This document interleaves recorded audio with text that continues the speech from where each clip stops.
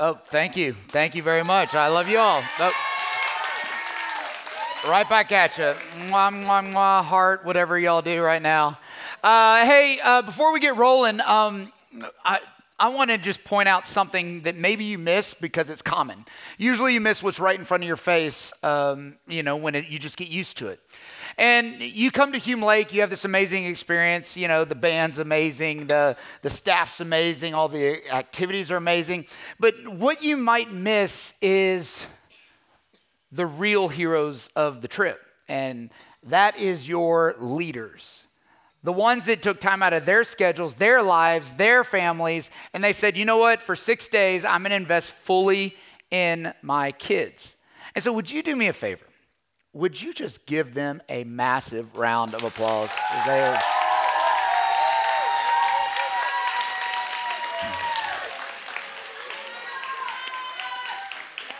But here's the other part I want you to catch, because camp is going to end. You're going to go home, but the cool part is when you go home, they go with you. And so they are committed to your journey. They're committed to your growth. They're committed to your success. And so don't miss that. The camp's great. This place is awesome. All this has been a blast. I've had so much fun. But don't miss the fact that there are adult men and women that care deeply about you. And so when you don't feel like you matter, you do. Because people burn vacation, people burn time with their family just for you. Oh man, the spoken word after watching all the videos, it worked. Okay, I got it. Hey, so we're on the last day, right? And here's the cool part, and here's the crazy part of the whole resurrection story, is that Jesus, while conquering the grave, which we all celebrate, actually created one of the nastiest breakups in all of history, right? And do you want to know how I can recognize a nasty breakup? I have been dumped a lot. More than I just stopped counting that many times. It's a lot. But also, here's the thing about a breakup is we all know someone that's had a nasty breakup story, right? Like if my girl, she raised her hand. Thank you for volunteering. Okay, a couple of you. But I want to tell you a story about a breakup I had. I got asked the very first night while I was on stage. They said, "Hey, did you meet your wife at camp?" I did not. However, I met the worst breakup I had at camp. It was a middle school camp where we fell in whatever you fall in middle school. And we were like, hey, we'll be together forever. And then we went home and we never saw each other until we ran into each other at a party in college, right? And so I'm sitting there going like, camp romance, is it you? And she said, well, I didn't say that because that would have been creepy. I remembered her name. That was good. And so we started dating. We actually met at a party and ended up volunteering at a summer camp together, unbeknownst to each of us. And we're coming together. And I'm like, oh my gosh, this is the will of God. And so we're at camp and things are going well. And so what do I do as a guy who fell way too fast, way too quick for a girl in his life? I ditched all my friends, my hobbies, and I went all in 30 days. Yeah. So hold on. Don't point your fingers. Everybody does it. You're fine. So we go all in, and for about a year and a half, it was super, super good. Until one day she looked at me and she said, I think we need to take a break. Been there. Now I have not, I've been dumped. So yeah, there was some time, a year and a half invested, but I was like, okay. I was heartbroken. And thank God my roommate in college was there for me. Every time I spent with her, he now let me spend with him. Every moment that would have been with her, it was with him. For about 4 solid weeks, when we were hanging out, he pulls me back to my car. He said, hey bro, I need to talk to you about something. I said, yeah, anything for you, man, I owe you. He goes, I think God wants me to ask out your ex-girlfriend. I looked at him and said, I don't think he did, because he did not tell me this, and he seems to be pretty powerful. He could have relayed the message to me. And he goes, no, man, I'm serious. Like, I really think God is leading me to ask out your girlfriend. I said, yeah, no. And he said, well, I'm just looking for your blessing. I was like, yeah, I'm not giving that. I'm not doing that at all. And so I got out of his car, and unbeknownst to me, he called her anyways, and he asked her out the very next day. And things must have gone really well for him, because 4 weeks later, he got down on one knee and proposed. Stay with me. Stay with me. Stay with me. They only give me so much time. Don't ruin it by talking to my story. So she gets down and proposes 4 weeks later. That's devastating. And that was pretty bad. Now, they both worked at a very large church where I was from, and they wanted to do a campaign to support and help marriages grow. And so they needed some couples to volunteer to be the poster children of this campaign that they were running. And since they're both not horrific looking, they thought we should use them. And so they took their picture and they posted it on billboards and bus tails and movie preview screens all over the city of Louisville, Kentucky. And you know how you kind of wonder what happened to the people that, I fell in love with and whatever, I don't see them really, whatever happened to them. And fortunate for me, they actually bought the billboard right next to my house. And so every time I would get in my car, I was like, I wonder what happened to, oh, they're happy. They're very happy. I'm not, but they are. So there's that. And then my friends were brutal. I had the friends that were like never encouraging. They were always like bust your chops kind of friends. And so I would literally have friends call me and they're like, hey bro, are you sitting down? I was like, yeah, what's up? He goes, your best friend and your girlfriend are on a billboard somewhere in Louisville. And I'm like, you're a turd. But it was just that kind of dynamic. And so I did what any mature 22-year-old would do. I packed all my stuff and I moved out to California as far away as possible. Out of sight, out of mind. Thank you. Yeah. So I'm out in California and I get a call like, hey, they decided on a wedding date. And I was like, okay, so I'm out of sight, out of mind. It's no big deal. And they said, well, you might be interested. I said, probably not. And they said, they chose August 17th. And I said, that's weird. I was born on August 17th. Are you really? My man. What does that make us? Leos? Is that, I don't know. Is it? Okay, whatever. So anyways, but I was like, no worries, out of sight, out of mind, no big deal. Until I got a call. Your grandfather was in an accident and you need to come home. And so I got to spend my birthday and their wedding day in Kentucky, where my friends and his friends, the groomsmen, would go to the rehearsal dinner and then sit on my back porch. And it was the craziest moment of my life, going like, this is really, really weird. And all this chaos really started in my life with one simple phrase. It's like, I think we need to go our separate ways. And here's where we pick up the stories. It's a very human moment for the disciples. They went all in. They kind of forgot their jobs. They forgot their families. And they just followed this Jesus character all over the place. And they took risks and they seemed to pay off. And all of a sudden they were gaining popularity. And all of a sudden Jesus is like, I'm going to go die now. And they're like, no. And then he goes to the grave, and yesterday we read he rose up, and they saw the empty tomb, and they believed. But they were confused, and they were lost, and yet they were strangely excited. Because when you stop a relationship that drives most of your life, the question you have to ask yourself is, what now? And the truth is a lot of you probably find yourself in that exact same boat. You've had this amazing week, you've had this amazing time together, and the relationships that have seemed to propel you forward in a connection with God are going to quickly go away in other campers and Hume staff and in the programming and all this kind of stuff. And all is going to go away. And while you're strangely excited because what God has done this last week, you've got to be somewhat nervous of like, what does the whole next phase look like? What does it really look like when I walk off this campus and into my house? A house where some of you may not love being. A house where some of you may not have support for decisions that you've made this week.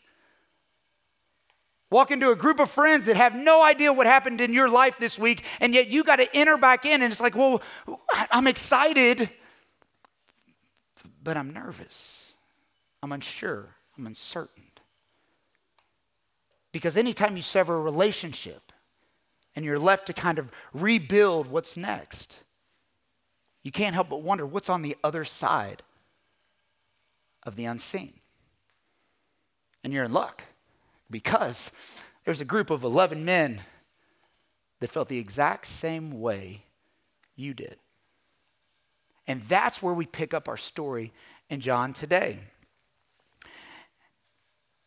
It simply is the disciples. On John 20, it's Sunday evening after the tomb, and the disciples are meeting, here it is, behind locked doors. Why? Because they were afraid of the Jewish leaders. They knew that Jesus had walked out of the grave. They haven't seen him, but they know he's alive. And so they're, oh man, this is awesome. But what does this mean for us, right? Oh, great. We have our eternity figured out. When we die, we go to heaven. But I need to know what to do on Tuesday. You know, the promise of eternity is so great, but let's be honest. You're 11, you're 12, you're 13. That's a long way away. And if Jesus' death and resurrection was simply all about making sure your afterlife is taken care of, then why don't you just try to time your death, live it up, get forgiveness, drop your rock, and get the golden ticket on your way out of this earth? Or what if the promise that Jesus makes is way more about sins in eternity, or way more about what starts now than just about sins in eternity? What if Jesus' promise and the commitment you made is all about a better life today than waiting to die? You know, one of the problems that I see with the church in general, the local American church, is the fact that everyone just hangs on eternity. And so what that means is we all have a bunch of Jesus followers that are just waiting to die and go, when I go, life will just get better. That's what I'm waiting on. And in the meantime, they're just throwing away all the years that Jesus gives them. And so the disciples are sitting in this room and they're like, great, we're forgiven. You did it, Jesus. But I don't know what to do now. And then suddenly, Jesus was standing among them. Peace be with you, he said. Do you know why Jesus said, peace be with you? Because they were freaked out. It's a locked door. There's Jesus. The last time they saw him, he was dying. And now he's standing there. And here's the cool part about Jesus. Jesus just gets us. As he spoke, he showed them the wounds in his hands and his side. And they were filled with joy as they saw the Lord. So I'm going to make a confession just between us. When I see something that throws me off, or the first time, I always feel this need to investigate. And so the disciples are in this room and they feel the same need. Jesus pops in and they're like, oh my gosh, it's a guy that was dead, now he's not dead. This is crazy. And so while Jesus is kind of talking to him, he's like, peace be with you. And I don't think Jesus was like, hey, look at my hands, look at my feet. You know, I think they were just like, he's like, peace be with you. And they're all like, is that? What the? Look at that. And I think Jesus was kind of like, oh, okay, here you go. So here's my confession, because it's in you and it's in me. My first funeral I ever went to was my grandmother. Never seen a body in a casket. And I was so confused. So I poked her. Because I didn't know what to do. I was an 8-year-old boy and I was just confused. And I feel that's exactly what the disciples were doing, is they were just kind of like, I don't know what to do in this moment. And so they're like touching his hands and his wrists and all this kind of stuff going, is this legit? And Jesus is just so calm. He's not like, hey, do you want to talk about the fact that I just walked through a wall after I beat death? They're like, all right, look at the scars. Come on, you're fine. Peace be with you. And so they're just absolutely stunned. And so again, he said, peace be with you. He's like, now that I got your attention, now that you did all the exploring, you did the 8-year-old boy poke, now that I got your attention, I'm going to start my speech all over. Peace be with you. And then, catch this. As the Father sent me, so I am sending you. Jesus walked the earth with these men for 3.5 years. And do you know what he said? What I did in the last 3.5 years, how God sent me to do that, now I'm telling you, go do that. And do you know what they thought? I'm not ready. Jesus, you did miracles. You turned the world on its head. You had boldness and confidence where people shudder. I'm not the guy. Can you find someone else? I'm not ready. I'm not good enough. You can find someone better, just not me. It's not that I don't love you. It's not that I don't believe in you. I just don't believe you can use me. I get the forgiveness thing, and that's really cool, God, but I just don't really buy that you can use me to do what you did in the last 3.5 years. So thank you. But please, get someone else. We're not your people. And then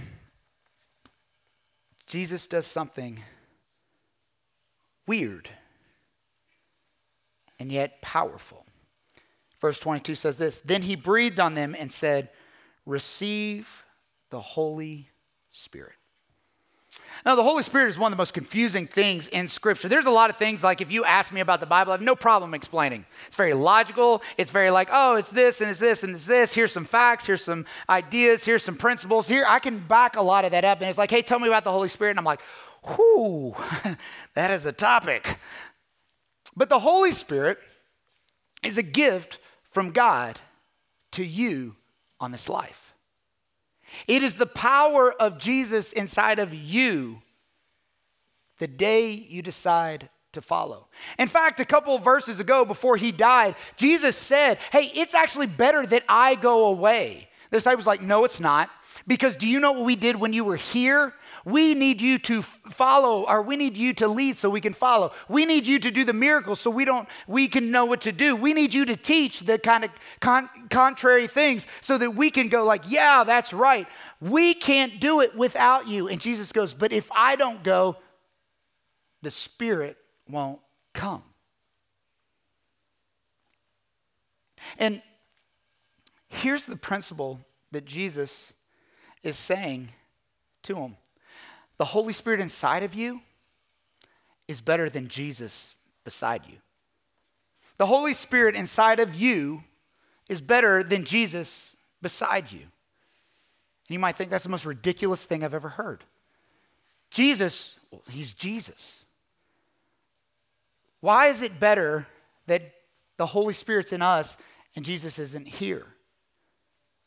But here, I want you to think about this. Jesus was limited to one body, right? There's one version of me. So if you wanted to talk to me and you're up at the Heights and I'm down at the boat docks and you're like, man, I would love to chat with Greg, you're going to have to walk a very long way to get to where I am. And I want you to think about this in a very logical way. Jesus is operating out of Jerusalem. Hundreds of thousands of people travel there just to see where he was. Not even is, was. Can you imagine the millions that would go to Jerusalem just to see him? And so if Jesus walked the earth today, if he didn't go away, do you know what that would mean? Your relationship with Jesus wouldn't even exist. Because the limitations of a body would keep him from interacting with you. In fact, the only way that you would ever see Jesus in any way, shape, or form is if he kind of set up a Vegas residency.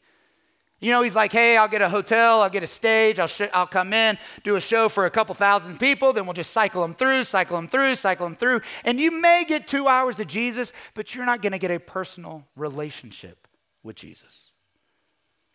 And so Jesus left his best friend, something he didn't really want to do because he loved him, he invested so deeply in him, so that the power that walked Jesus out of the grave resides in you. And you, and you, and you, and you, and you, and you, and all of you, if you just ask, And you might be thinking, well, what's the big deal? You see, when you dropped your rock, you said, okay, God, I'm taking your deal. It's way more than just my sins are forgiven.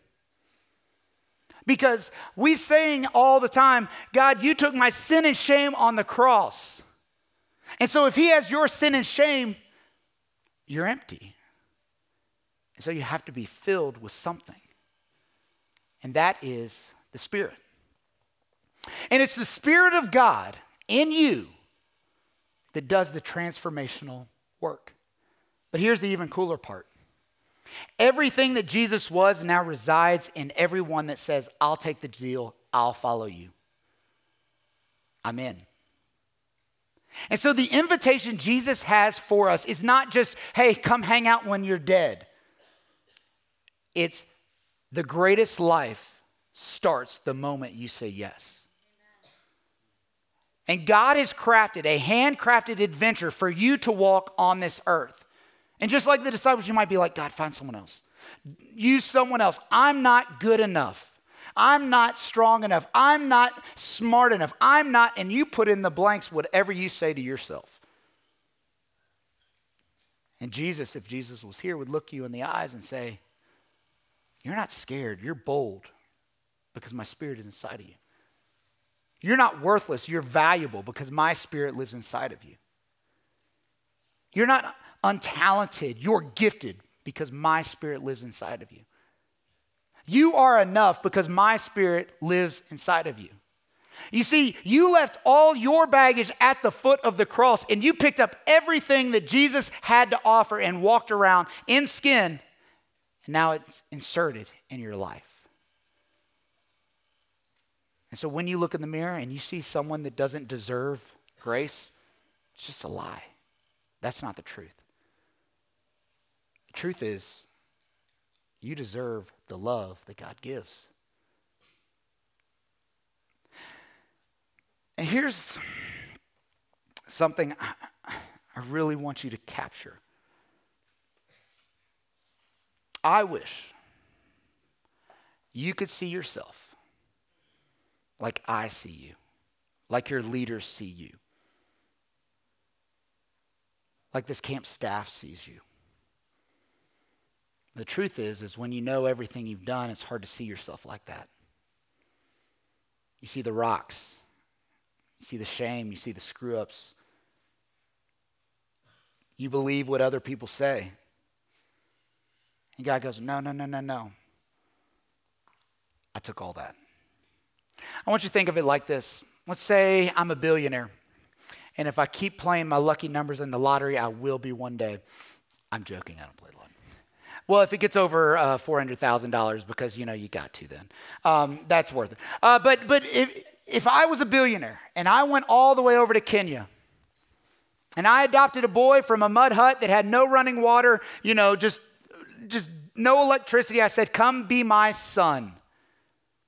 And I walk him into my multi-million-dollar mansion. I walk him up the marble stairs. I pass the chandelier. I go, oh, that's $1 million. Don't touch that. And I walk him to his amazing room with every tricked out thing that a kid would want. And I say, all of this is yours because you are my son. And the first night, I put him in his multiple $1,000 mattress. He's never slept in one. He's never even had sheets. I say, I love you, my boy. And I go to my bedroom and I lay down. Being a first-time parent, because I just adopted this child, I'm so excited that in the middle of the night I wake up and I was like, I wonder how he's sleeping. And I walk in his room and I look at his bed, the mattress, the toys on all over the place, and he's gone. Frantically, I look throughout the house. Where is he? Where'd he go? And I walk outside underneath this oak tree I have in my front yard, and there's a spot that the grass won't grow because the sun can't get to it. And there's my son laying on the dirt because that's what he's used to. I say, son, you don't get it. You're my son now. All this is yours. But until that son sees himself as my son, or you as the Heavenly Father's daughter, it's never yours. And so you've got to shift the way that you see yourself because God's Spirit resides in you. And what most Christians do is they've been offered a mansion, and yet we sleep in the dirt. And I'm not talking like we got sin, we got addictions. I'm not talking about that. I'm talking about just the way you see yourself when you look in the mirror. We have such small confidence. We think so little of ourselves. We think, God, you can't use us. God, you can't do something in us. Do you know what I've done? He's like, oh, that's past. There's a statement that I constantly remind myself to help me frame up healthy thoughts. Shame looks backwards.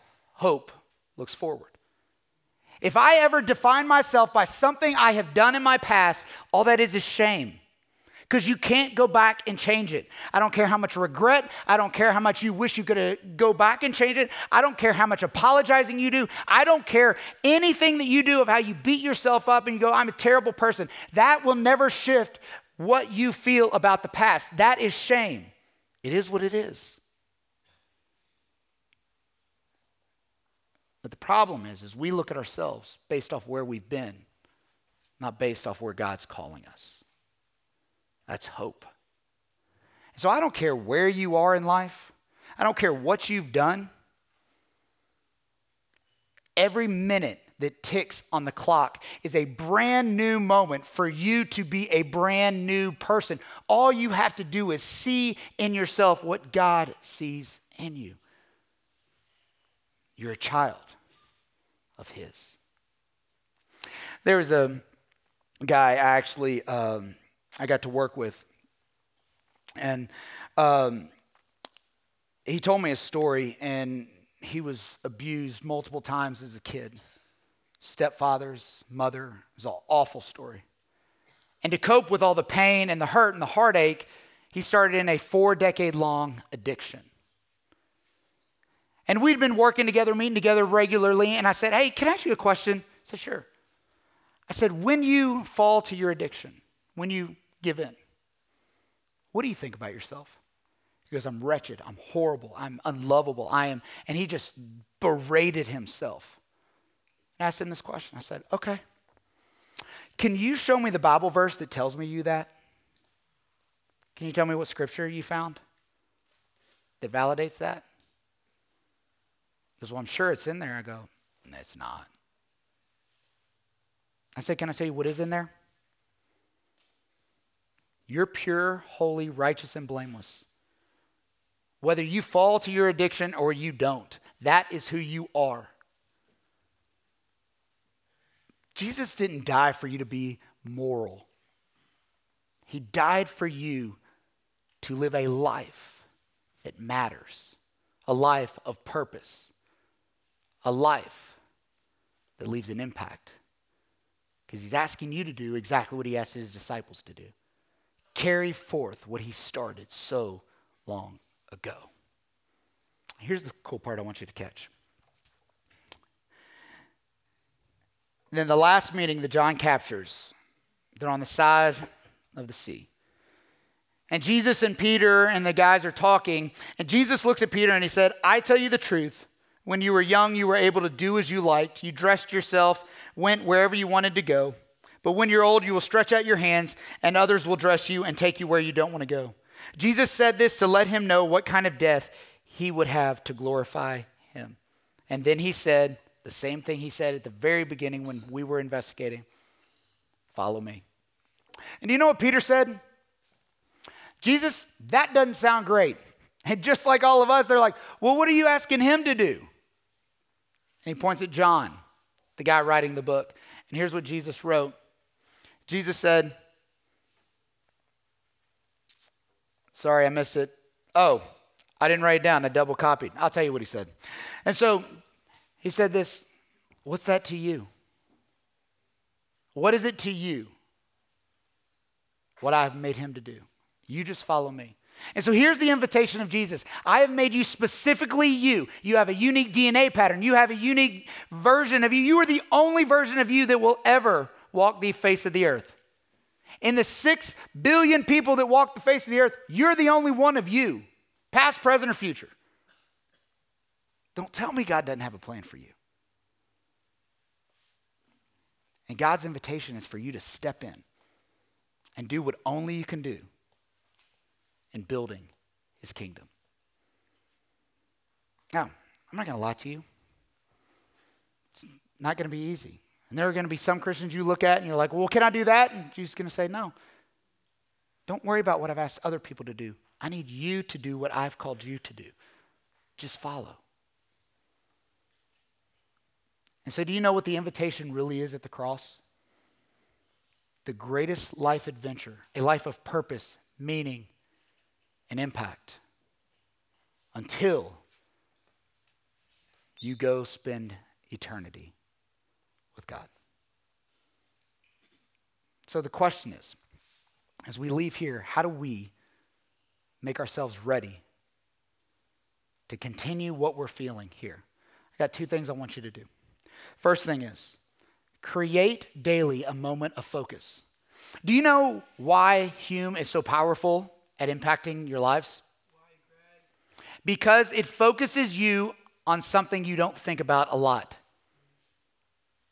This one week, whether you liked it or not, we kept pointing you to Jesus, and you thought about it, and you thought about it, and you thought about it. It's the principle of focus. Whatever you focus on, you'll get better at. So each day, create a moment of focus. Create a moment of growing. Create a moment of reading the Bible. Create a moment of asking God, what is it you want from me? Take the focus that Hume has given you and impart it into your life. Put it in. The second thing is, I want you to start telling yourself what is true about you from God's word. And on the way out, they're going to give you a piece of paper. And they're all promises from Scripture of because of Jesus, this is who you are. And if it's not on that list, it's not true. So what's the truth? You're amazing. You were made for a specific purpose. You are adequately equipped to face whatever it is that God calls you to. You were perfect just as you are. You're invited to step into a life of meaning. That's you. There's a test I always like to challenge people with when I ask them, how do you think about yourself? They say, well, I said, can I ask you something? They're like, yeah. Pick your favorite person, the favorite little person in the whole world.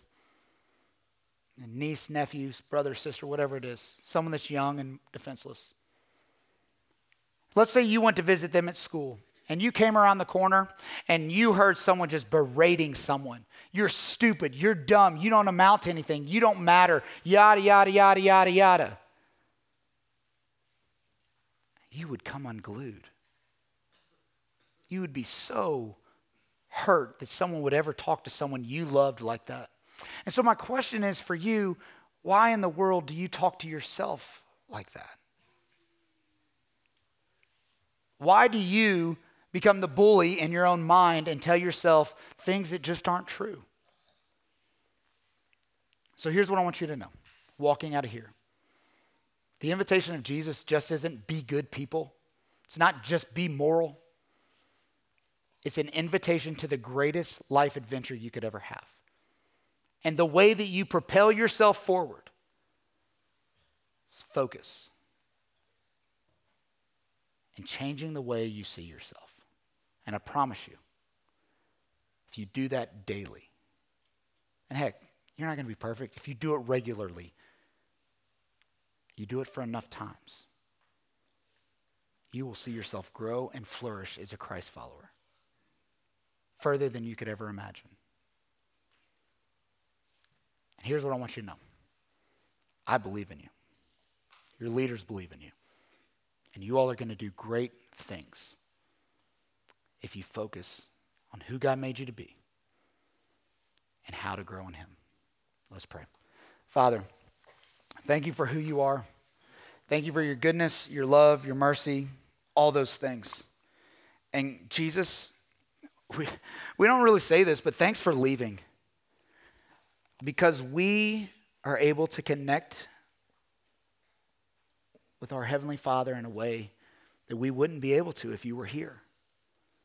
And so thanks for taking the courage of leaving 12 men behind that you invested so much in and trusting the next phase of God's plan. I don't know what these students are going to face when they walk back home, but I know that you're with them, their leaders are with them, and they'll be okay because you are a conqueror. God, do a great work in each and every one of these people's lives. In Jesus' name, amen.